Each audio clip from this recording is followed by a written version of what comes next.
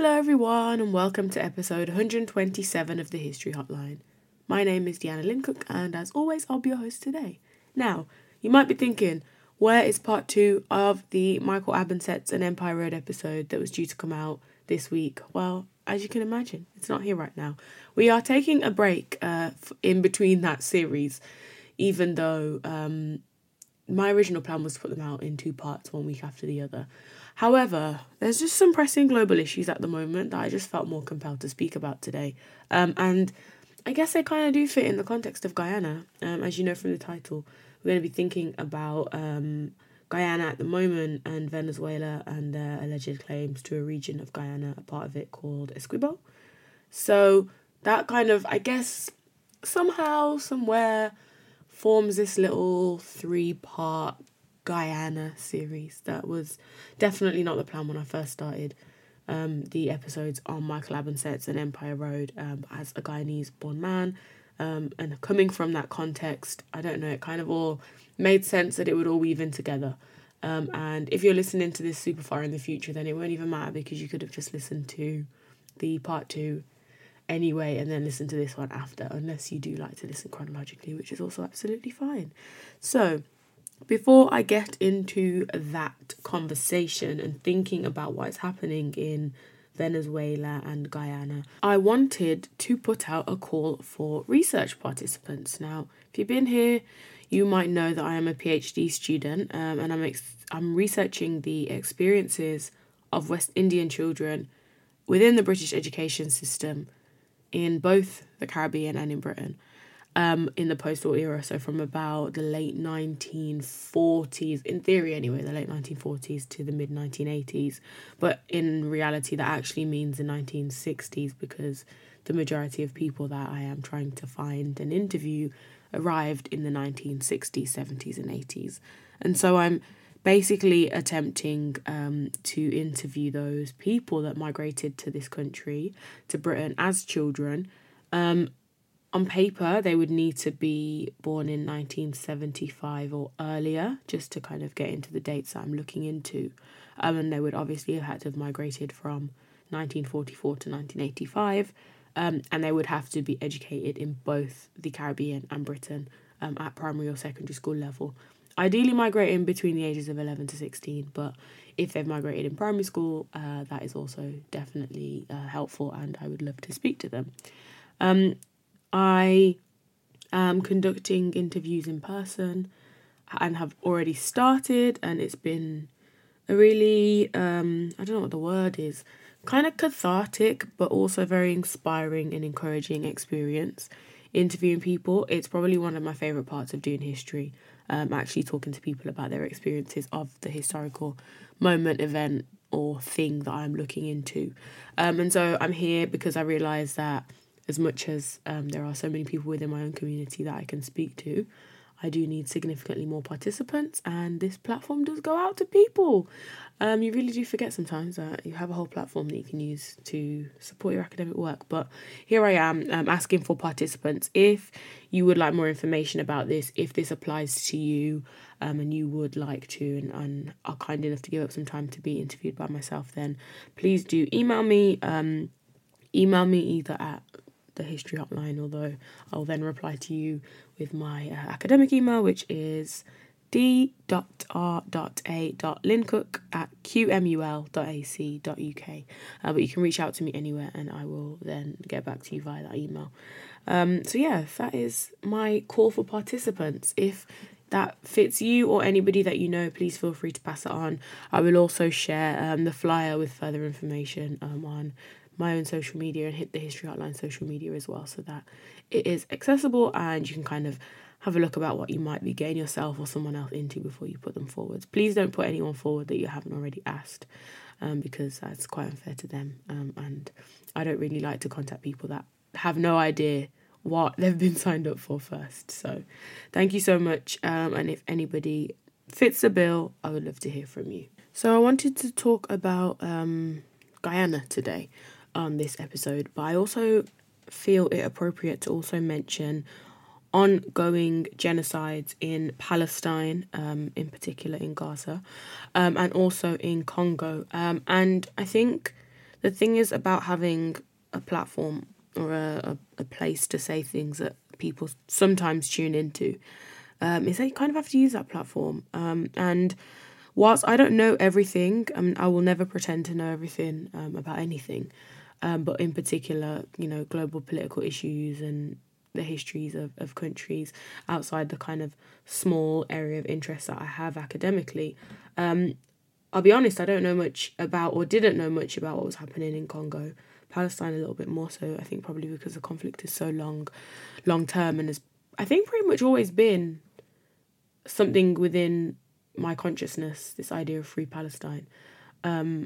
And I think it is very important to speak about these things. And so whilst I'm not going to necessarily do a whole episode about what's happening in Congo or Palestine, at this point, I guess I'm prompting you as a listener, as someone that probably does care about what's happening outside of your own sphere of influence and in the world outside of your own country, to have a look at what's going on there, to amplify voices that are speaking out about the genocides in both these places, and for those that are being harmed, that are being displaced, that are being killed, that are subject to extreme levels of violence, that we, centre them in our conversations, as opposed to celebrities that aren't saying anything or that are doing questionable and problematic things.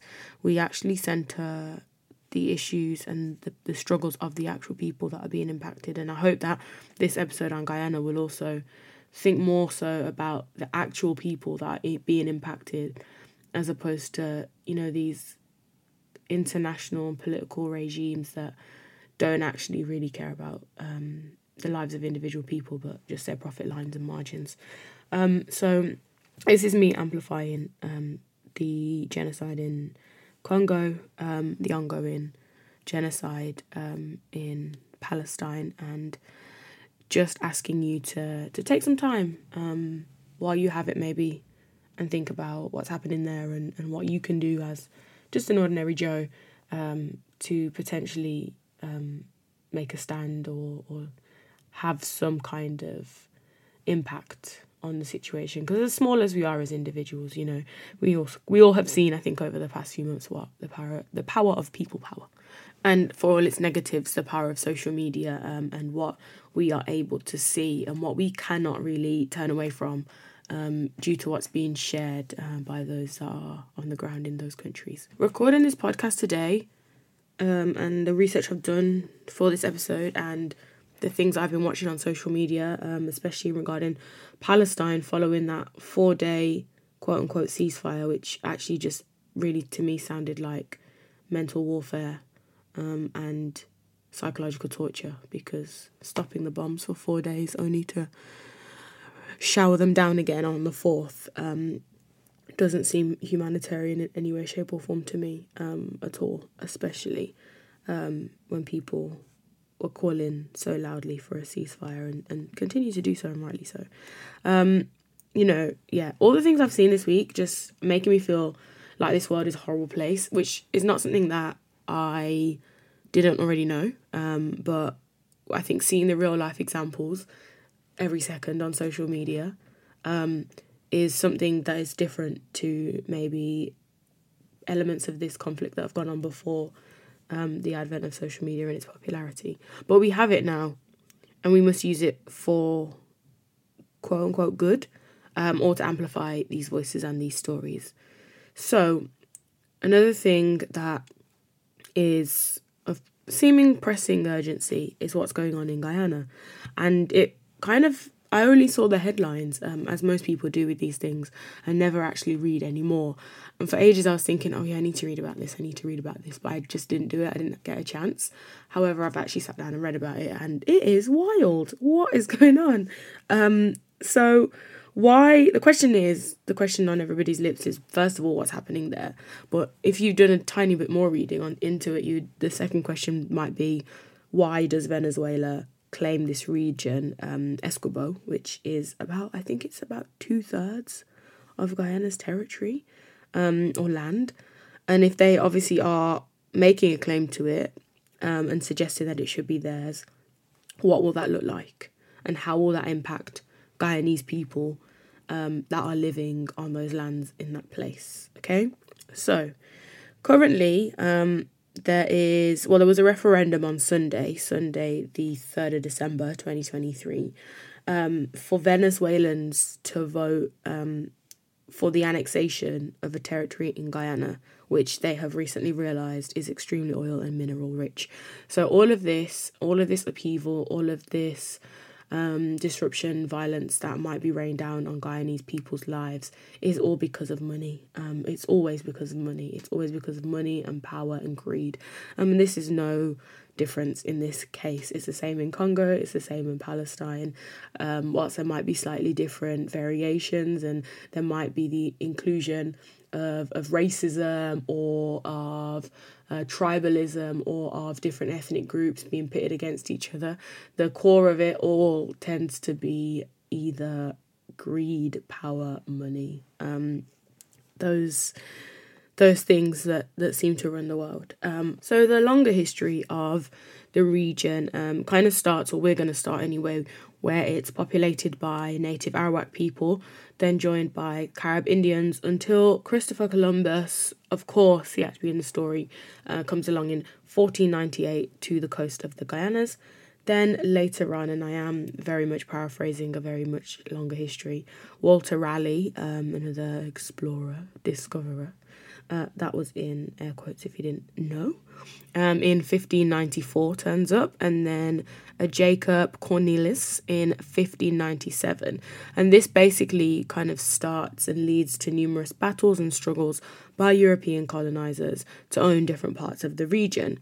Then by the time you get to like the 17th and 18th century, all the colonies along the Guyana coast were converted into sugar plantations, hence names like Demerara, which was part of these kind of colonies. Esquibo, not sure how to pronounce it, I think it's Esquibo, was a Dutch colony in the Guyanas. Guyanas were made up of a French Guyana. There's also British Guyana from 1831 to 1966, after the colonies of Berbice, Esquibo, Demerara are taken from the Dutch, merging them into a single colony. Suriname, also formerly part of Dutch Guyana, until 1814, together with those three, Berbice, Esquibo and Demerara, until 1831. So there's a lot of movement, different European colonial powers taking over, taking land, swapping hands, changing. But it was kind of consistently through the 17th and 18th century that they were very profitable sugar plantations. And it's quite interesting, and a point I've seen made on social media, that kind of origins of this region of Guyana, of all the Guyanas, is, and the point where African people find themselves in this land is them being transported over for labour, them being transported over because the land is fertile, sugar can be made, planted, grown and produced by these African people that are going to be doing that as enslaved people. And so that can't be lost when we think about those people that are now impacted, the descendants of those enslaved people that still remain on that land, who are now being displaced once again, potentially because this land is fertile, this land is rich in minerals, in oil, and these colonizing, greedy, power-hungry individuals would like to take their chunk out of that land once again, to turn it into wealth for themselves. So these things are patterns. They say what history doesn't repeat itself, it rhymes. Here's a rhyme. So these wars continued on and off among these three major powers, the Dutch, the French and the British, until a final kind of peace treaty was signed in 1814, the Convention of London, heavily favouring the British, and I quote, "By this time, I think France are kind of moving a little bit further out the region. Within the Louisiana Purchase, they lose everything in that region except for Guadeloupe, Martinique, and French Guyana in that Caribbean region. The Dutch lose Berbice, Esquibo and Demerara, and they're under British rule, and form British Guyana, and the Dutch keep Suriname, and that continues on. So Essequibo, in this region we're speaking about, becomes an official British territory on the 13th of August 1814, part of the Treaty of London, and it was merged with the colony of Demerara. Now, how do they become then part of what is known as Latin America's most persistent border disputes? Because this new colony that's been formed has the Essequibo River as its west border with the Spanish Venezuela.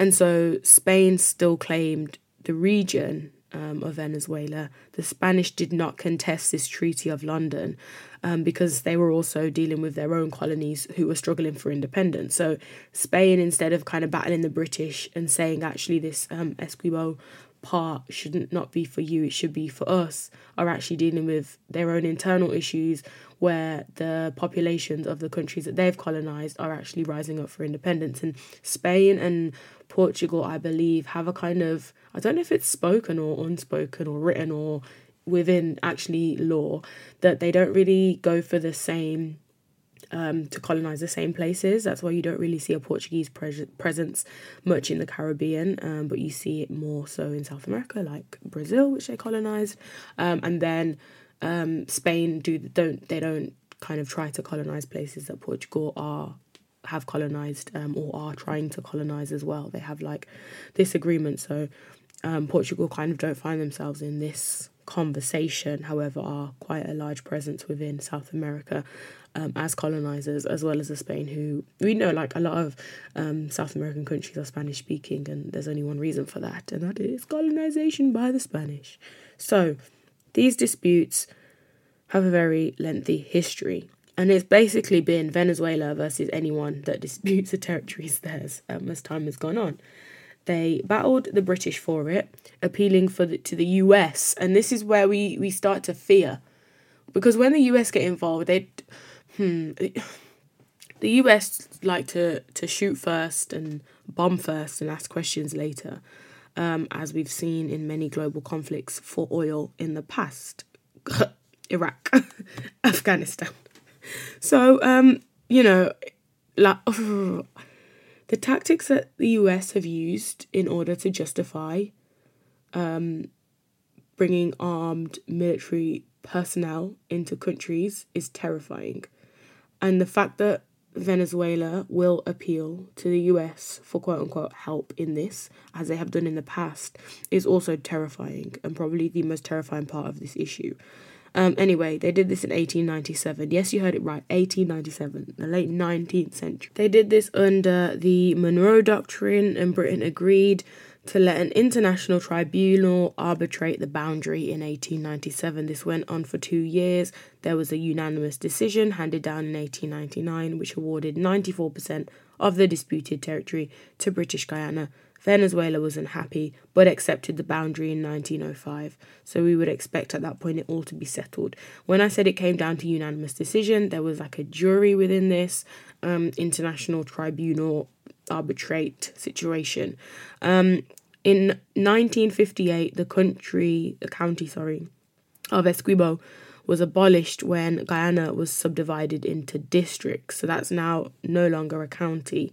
And this historical Essequibo was divided up into Guyanese administrative regions, which obviously is, how they functioned and how they split up their country, just like any other country. You might split up in parishes, counties, regions, cities, whatever else. Anyway, in 1962, under a UN policy of decolonization, Venezuela decided to renew its 19th century claim, the claim from 1897, that this award was invalid, essentially arguing that they knew that between Britain and Russia was one of the people that were involved in settling this dispute, behind closed doors, they believed that there was like a political deal going on, and they got this from a memorandum from a US jurist in the case, which was published after his death.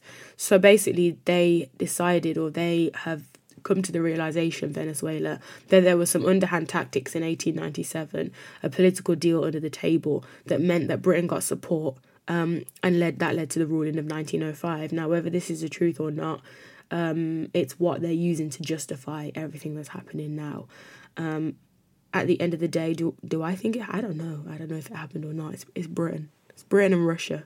Who knows? However, the British government rejected this claim, asserting the validity of the 1899 award, which obviously Venezuela have agreed to in 1905. And at this point, the Guyanese government, British Guyanese government, who is then under different leadership, also rejected the claim and believe that they have the right to this region, to Essequibo. And so as of today, the dispute remains unresolved, and this is the issue. Now, why is this all come to head in 2023? Why had they been fine with it since, the 1960s? This also, I forgot to mention independence. Guyana's independence in 1966. There was no deal made between this newly formed independent Guyanese government and Venezuela. And so because there was no resolution, or because Venezuela didn't feel that they had been vindicated by a new decision, the issue remains somewhat unresolved, although for Guyana they are very much resolved in the fact that this part of their land is theirs. Venezuela do not feel that it is, and that's the conversation that's happening. Why now? Well, the border dispute is being revitalized because we now know the region has oil and minerals, and it's because ExxonMobil, who is I think an oil and gas company, I'm assuming. I think I see them having petrol stations in the US, so I'm assuming they have something to do with oil, gas, petrol. They made one of the world's biggest recent oil discoveries in the region just off its coast in 2015. So essentially, I believe that whoever is the owner of that land is now the owner of all of this oil that ExxonMobil has found. And this is where the issues begin. Venezuela obviously have laid claim to this land for a very long time, suggesting that it's theirs, alleging that the borders were drawn up unfairly. And this is the issue when people start drawing lines on maps and saying this belongs to you and this belongs to you. It is so fascinating to me, only as a historian, in no other way. As a human being, it's appalling. But as a historian, it's so fascinating how all of these lines which were drawn on maps by, proper-tiered men in politics of European ancestry, descent, living, and everything in regards to Europe and the West, stood around maps, carving them up, and these are now the issues that are plaguing society today because, first of all, the lines were drawn in stupid ways, taking no consideration into people's ethnic groups, cultures, languages, ways of life, ways of living. We can see this in the Caribbean. As I said, we can't see it so much because they're literal islands. And even then, some of the islands are literally still carved up. We see this in countries in Africa where lines are drawn and split people in half, essentially. Split groups of people, split tribes in half. We can see this in South America, in this case, with Essequibo and Guyana. And here we are today, now dealing with this issue. So they had a referendum on Sunday where Venezuelans voted by a wide margin to approve this takeover of the oil-rich region in their neighbouring Guyana. And it is basically leading to a lot of fear of what that annexation might look like. This is a long-running territorial dispute, obviously fueled now by the potential for so much wealth. The turnout for the referendum was allegedly around just over 50%, which is some arguing that actually it means that do people really care in Venezuela about it because they barely turned out. However, the ones that did turn out, 90% of them, just over 90%, voted yes to the questions on the ballot, which were essentially asking, should we do this? There were 5 questions on the ballot. But yeah, as I said, some news outlets are reporting that, turnout was low. Do Venezuelans really care? Other news outlets are reporting that, 95+% are in support of this. So yeah, they do care and they're going to do this. The escalating rhetoric and what might happen has prompted troop movements in both regions to kind of activate in some senses. And my, hope is that this does not become very violent. Many residents in the predominantly indigenous region are fearful, they're on edge, they're scared, they don't know what's going to happen to them. And I think unless the international community really stands together and stands up very loudly, I don't know how, and I haven't read too much into like what the oil and mineral situation is, how that would then be extracted if it was. But I don't know, the extraction of things like this never sound good on a climate level anyway. And so this climate-based displacement that might occur of the Guyanese people that live there is already one issue. The violence that might come about due to an annexation is another issue. And they're just another conflict to be happening and to be on the cards at this time is just abhorrent, really. The way the news are reporting this, and I think this is the kind of final point I'll make, is that you wouldn't really think that people actually live there. You'd think it was just an empty mass with some land that has oil and minerals.